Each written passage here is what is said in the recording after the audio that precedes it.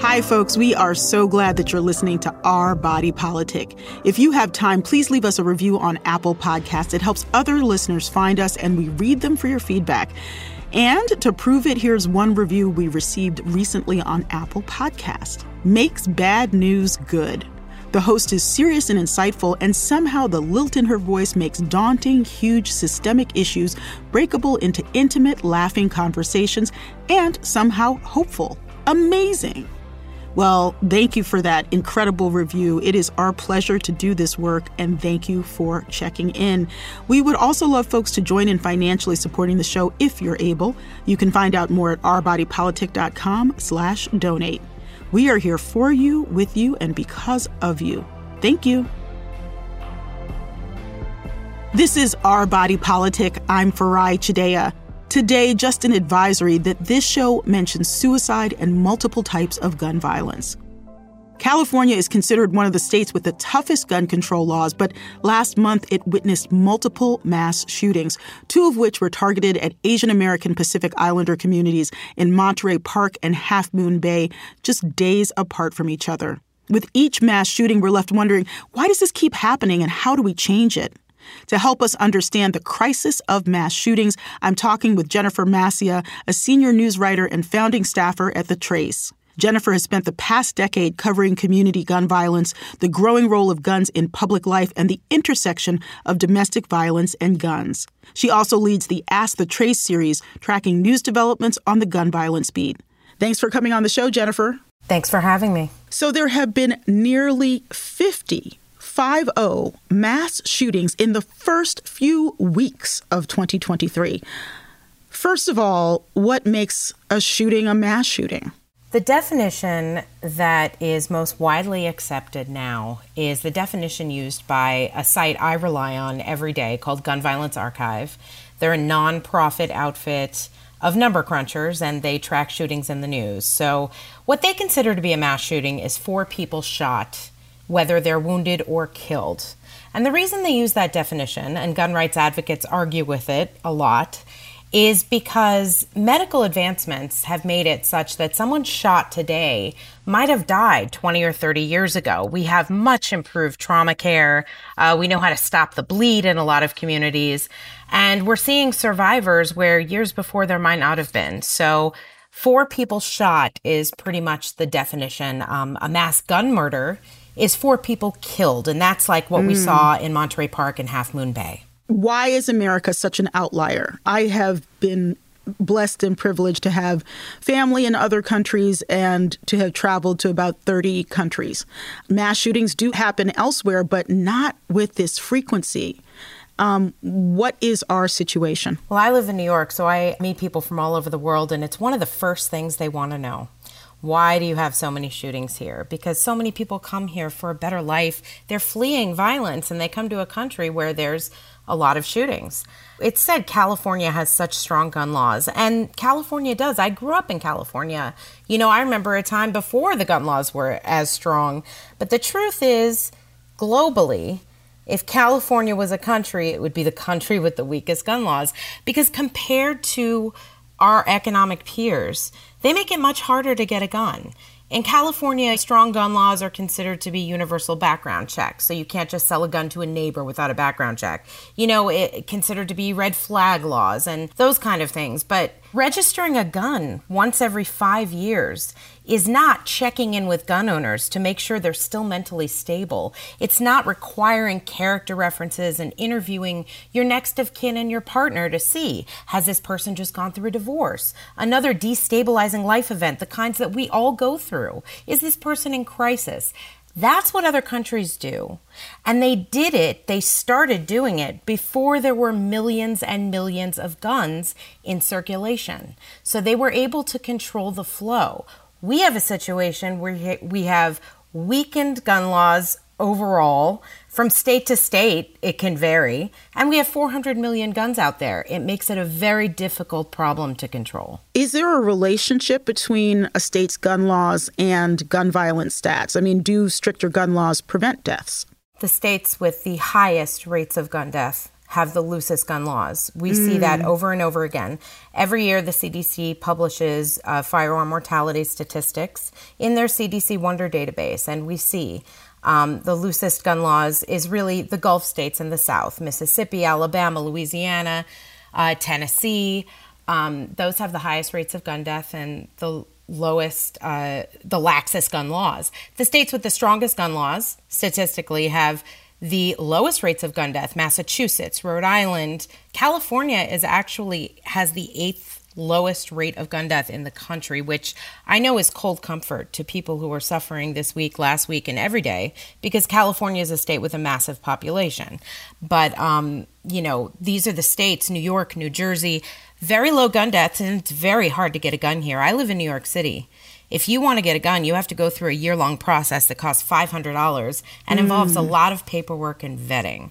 It's similar to what other countries have. So we have very low gun deaths here. I was just thinking about open carry, concealed carry, all of the issues that this brings up for our society that's already heavily armed and, frankly, in a deep mental health crisis.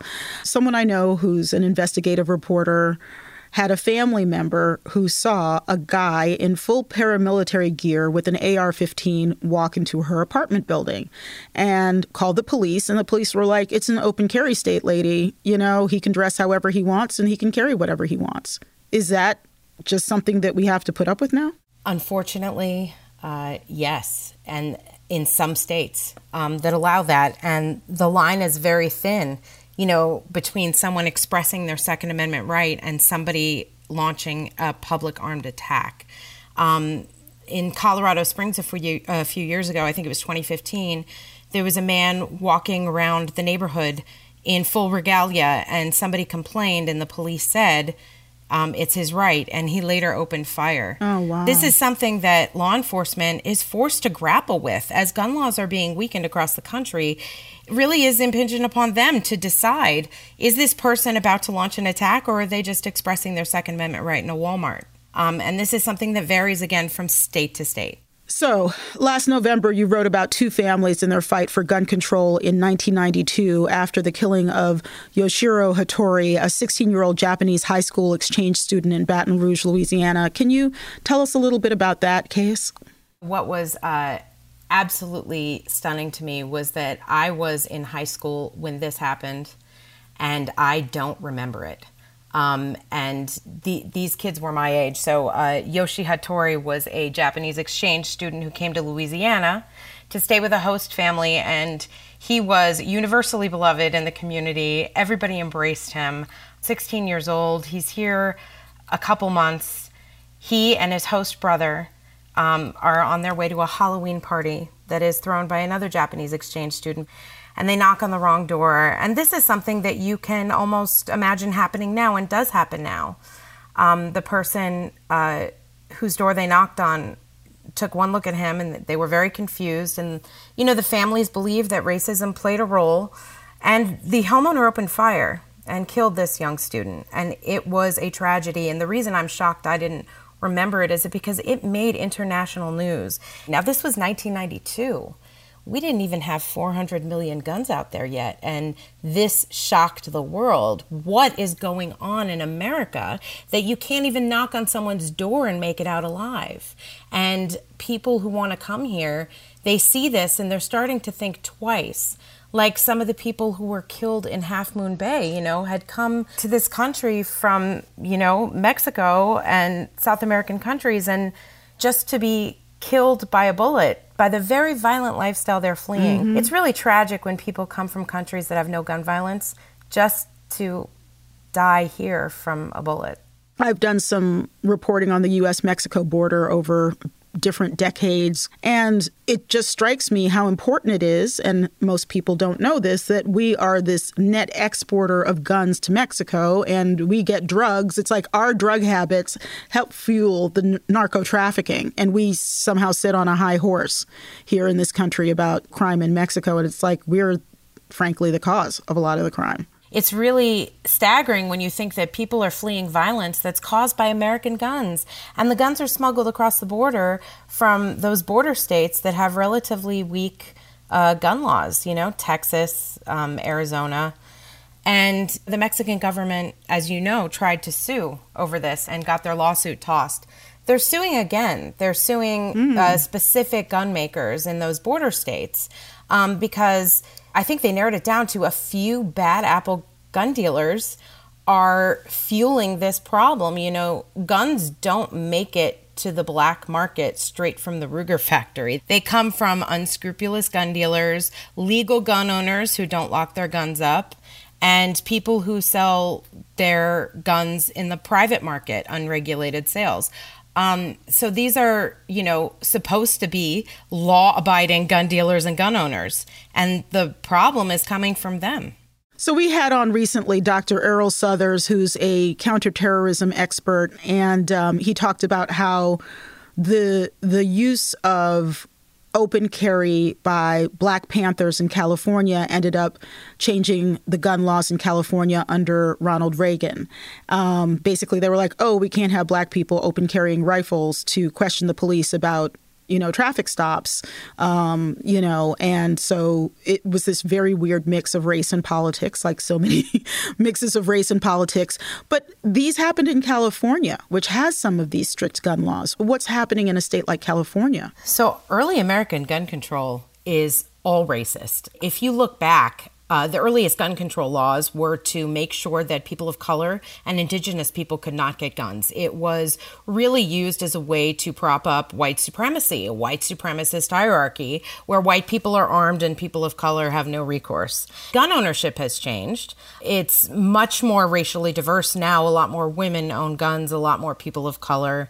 But we have 400 million guns and very few checks on who gets them. So gun control laws and also criminal penalties for gun possession always fall hardest on people of color. This is a problem that always comes back most disproportionately to people of color, which is one of the reasons a lot of pro-gun lawmakers can use as an excuse to just ignore the problem. Look, it's happening over there. Don't worry about it.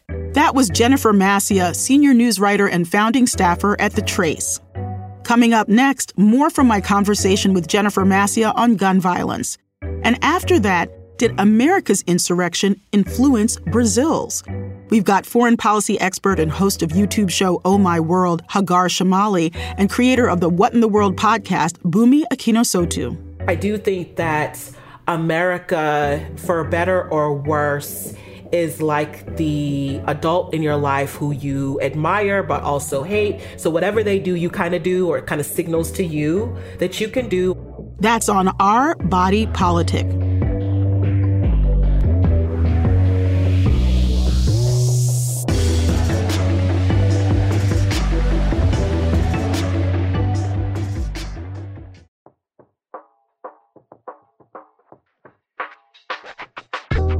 Welcome back to Our Body Politic. If you're just joining us, I'm talking with senior news writer and founding staffer at The Trace, Jennifer Mascia, about the crisis of gun violence across the nation. Let's tick through a bunch of different factors that affect things. One is the courts. We've talked a little bit about state laws, but has the Supreme Court weighed in on gun regulations? Yes. In June, a very pivotal decision came out. New York State Pistol and Rifle Association versus Bruin, and it, for the first time, established the right to carry a concealed gun in public. In 2008, we had another pivotal decision that was the precursor to this that established for the first time the right to keep a gun for self-defense. You know, our Second Amendment does say well-regulated militia. And until 2008, that's pretty much how the courts had ruled. Now with Bruin, this is throwing the courts into chaos in a lot of ways. You have to, if you want to, for federal judges who are trying to decide whether a gun law is constitutional, they have to find an analog in history to prove that it's part of our historical tradition.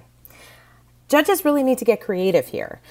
Judges who want to uphold gun safety laws have to get creative. The analogs are there, but they have to dig through history books to find them. One judge actually said, I need to hire a historian. Judges who want to void gun laws, if they're particularly pro-gun judges, and we've seen this in Texas and other states, they can say, well, it didn't exist in 1800, so it's not going to exist today. Well, universal background checks didn't exist in 1800. Assault-style rifles didn't exist in 1800. And not to mention, for people who want to look to our past to uphold gun laws, as I mentioned, a lot of our gun laws are very racist. So for any progressive judges who want to uphold gun safety, they're going to have to thumb through some pretty racist laws in order to justify their conclusions. Like I said, this is a quandary, and it's thrown the courts in chaos.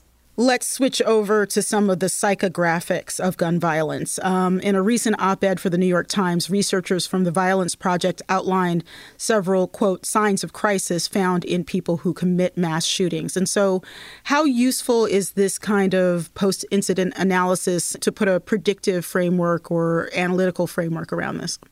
I love the work that the Violence Project is doing. I think that Signs of Crisis editorial was extremely effective. One thing that struck me is that a lot of those signs of crisis it did not rise to the level of disarming that person through the law. It's a pretty high bar to take a gun from somebody. You need to be someone who has a felony, who has been involuntarily committed to a mental health facility. These are very high bars. Some states have other bars like red flag laws. Like if somebody is displaying some troubling behavior that, indicates they might be a risk to themselves or others, a court can look at that and decide whether there should be a temporary separation from that gun. But, most states don't have red flag laws. Most states don't have those laws. So, you have a situation where, you have these strong laws in progressive states and then weak laws in Republican-led states. And so they run the gamut. Obviously, to begin to analyze these hallmarks without stigmatizing people who seek mental health treatment, because that would be the absolute worst if, you then put people in a position where they're too afraid to go get help. So having covered gun violence and mass shootings for over a decade, how do you yourself, Jennifer, process the heavy feelings that come from doing this work? How do you take care of yourself as you help the world? Well, I sleep it off on the weekends. That's kind of what I do. I make sure I get rest on the weekends. I make sure that there is a time when I do turn it off. Of course, during catastrophic mass shootings, it's difficult. But, there used to be a point in every mass shooting where I would just, have a breakdown and just really cry. After a while you grow a callus that those moments become, fewer and farther between. I'm not terribly optimistic, and I always have to fight feelings of, that variety because, look, we're in a country where our strongest gun laws aren't enough to stop mass shootings and mass gun death. And that's, but I just let that, I try to channel that into not anger, but let's just say passion. I try to channel that into some kind of purpose because I just keep telling myself, even if this problem is not solved in my lifetime, which I don't think it will be, at least I did something. At least I didn't just do nothing. Absolutely. With very deep gratitude for all of your wisdom and your service. Thank you, Jennifer. Thank you so much. That was Jennifer Mascia, senior news writer and founding staffer at The Trace. You're listening to Our Body Politic. I'm your host, Farai Chidea. We're taking a close look at gun violence, the trauma it leaves in its wake, and what we can do about this crisis. The stress and grief that come from mass shootings, plus the seemingly never-ending news reports and social media coverage can take a real toll on our mental health and our community. So how do we start to heal? My next guest is Dr. Thema Bryant, a pioneer in the field of trauma recovery. She's the 2023 president of the American Psychological Association. She's also a graduate professor of psychology at Pepperdine University and author of the book Homecoming: Overcome Fear and Trauma to Reclaim Your Whole Authentic Self. She goes by Dr. Thema for short. Welcome, Dr. Bryant. Thank you so much for having me. Let me just say, on the record, thank you for the work you do. It is not easy, and we need it desperately.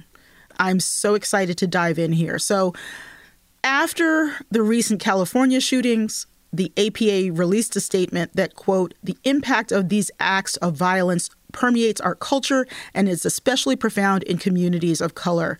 Tell us why the APA released that statement and what is behind that.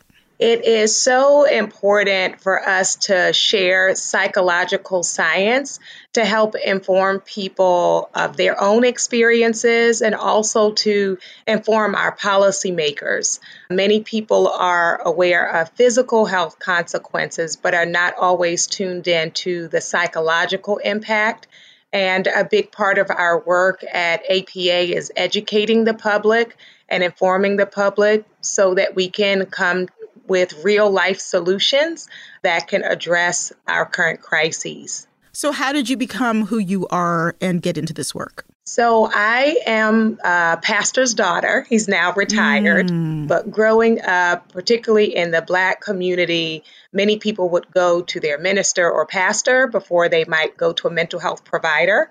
And so growing up, my dad provided pastoral counseling, and I was always hearing people, whether meeting with him at the church or calling our home. I say in my book, Homecoming, that my first time working a crisis hotline was working the phones at my house growing up, but just recognizing the challenges that our community members face. And then, of course, as I grew older, learning about other communities as well and wanting to be of service. And so I have always been a listener and one who feels things deeply, but also wanting to look at systemic change. The ministry that I grew up in would be one that recognizes liberation theology, so utilizing faith to free people, to liberate people and empower people. So it was interesting once I went into psychology, learning about approaches such as liberation psychology that really encourage us to not only look at the individual, but looking at how we can transform systems. Yeah. Staying with faith for a second, I grew up Catholic, and I no longer am a practicing Catholic, but I am interfaith. I go and worship wherever there is love and respect. And for some people, faith of origin is healing. For some people, their faith of origin is trauma. For some people, it's both. But right now, we are killing each other and killing ourselves. You know, homicide, suicide, whether it's a mass shooting or one person dying at their own hands or one person dying at the hands of a loved one, because so much of violence, including gun violence, is personal in some way. How do you fit into this cycle? What is your role? Yes. So as psychologists, it's important for us to be bridge builders and also to be a part of interdisciplinary communities. So some people in the faith community are doing great work. When we think about in the educational system, what is being taught both on a primary level, but also in higher education. When we consider your role in the media, that when we look at violence and aggression, it really shows up in every area of our lives. And so in order for us to shift that tide, it requires each of us working in the domains or the disciplines in which we are best suited and best informed, but also working together. So I'm excited about the work at the American Psychological Association, but also really appreciative of our ability to collaborate with others. When I first started in the field, or early on, I was one of APA's representatives to the United Nations. And one of the things I noticed quickly is if we recommended some language and it was only us as an individual organization, it would have much less impact than if we connected with other associations. So that piece of us being in solidarity with each other and working in collaboration is really important. So the mental health of mass shooters is admittedly complicated, but a study from the Violence Project reviewed 185 mass shootings from 1966 to 2022, finding that mass killings are a symptom of a deeper societal problem, the continued rise of what's sometimes called deaths of despair. How do you put that puzzle together, and what do you make of it? So despair can really capture a piece of the experience, and we want to look at it on multiple levels. So individually, when people feel disconnected, when people feel disempowered, and also when we have pervasive disinformation or misinformation. If you have someone who is already in this space of despair, they can be much more open to the idea of who are my enemies, right? Who are the people that are ruining my life? And if they weren't here, I could flourish, right? If it wasn't for them, I would thrive. Then you'll see some of those messages about whether it is immigrants or whether it's about sexual orientation, about women. They become the target of people's outrage as a way of explaining to themselves why my life is in the shape that it's in. It can be important for us to look at that individually when we think about psychology, but then we also want to think about systems, family, and community as an important part of that as well. One of the pieces that we're looking at is this notion of belonging. Do people feel seen, known, heard, understood, appreciated? And when that is not present, for us to intervene, and I'm going to say across demographics, right? Because what we have sometimes seen in the media, if the person who is committing the action is a white male, then often there are these narratives of sympathy, right? Of this person was lonely and misunderstood. But if that person is Black or brown, often the narrative is just they're monsters, they're thugs, they're criminals. And so I would just offer, when we put the psychological frame on it, it's important that we humanize and look at the psychological frame for all people, and also, of course, not overlooking those who have been victimized. Absolutely. To stay with you for a second, we do a lot of reporting on this show about extremism and how some extremist movements also commit acts of domestic terrorism. And there's a lot of work being done to look into people who view white supremacist movements as that place where they feel safe. That was part of my reporting from the time I was 25 years old, interviewing people in the Klan and Aryan Nation who found their sense of identity in these organized white supremacist organizations. So sometimes people seek belonging in scary places. What can one do if you have a friend or relative who's seeking belonging in a place that's not particularly healthy? Yes, thank you for raising that, because it is true. And often these groups prey on people's desire to be special, to be connected, to be valued. And so we want to be mindful of when my valuing is dependent on the devaluing of another, right? That what makes me Interesting. special is because you are so not special, or you all are so immoral. It becomes that hierarchy, right? These hierarchies of oppression. One of the things which we have found beneficial is when we have the testimonials of those who were formerly a part of it. Because sometimes when you have no exposure or life experience within these particular groups, you're already labeled or seen as suspicious, or that you don't know what you're talking about. And so it can be really powerful to hear the various awakenings for people who were part of it. What was the process like? And often there was already an internal tension where something is not sitting right within the group. and knowing that there can be life on the other side of that, other options and ways of living, can also be exposure. Because if that's who you're around all the time, then, they seek the same news sources, they confirm each other's biases. It makes a difference to have some other connections with people who have a different way of understanding the world. And what about people who are suffering from intimate partner violence? If you had someone in your life who you really loved, who you didn't want to end up in the criminal justice system, but who was potentially a threat to you, what should someone do if they have concerns? Yes. When someone is enacting violence on the family, they themselves are not doing well. It is not really in their best interest for us to just keep the secret and hope that they're going to change. And it is important for the public to know when it comes to intimate partner violence, mental health professionals are not mandated reporters.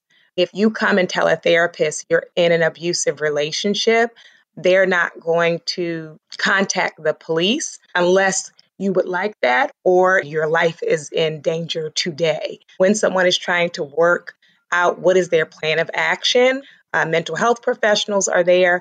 We would like to be a part of people's process of getting safe and then, of course, our healing.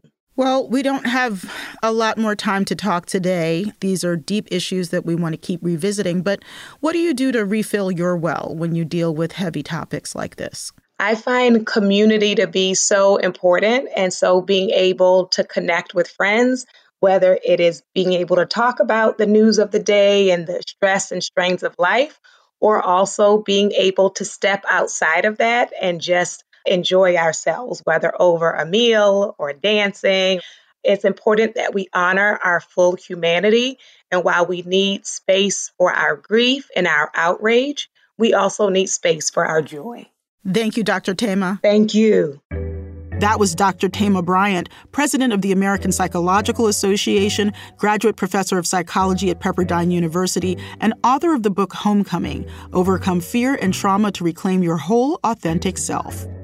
Thanks for listening to Our Body Politic. This episode, we are trying something new. We are sharing our fan favorite Sippin' the Political Tea Roundtable as a separate podcast drop so you get to hear the extended conversation. You can find the episode right after this one in your feed called OBP Extras. I'm joined by foreign policy expert and host of YouTube show Oh My World, Hagar Shamali, and foreign policy enthusiast and creator of the What in the World podcast, Bumi Akinosotu. We break down what's happening in Brazil and how extremism in the U.S. is driving populism around the world. Trust me, you are going to want to hear this. That's on Our Body Politic. Thank you. Thanks for listening to Our Body Politic. We're on the air each week and everywhere you listen to podcasts. Our Body Politic is produced by Diaspora Farms. I'm host and executive producer Farai Chidea. Jonathan Blakely is our executive producer. Nina Spensley is also executive producer. Emily J. Daly is our senior producer. Bridget McAllister is our booking producer.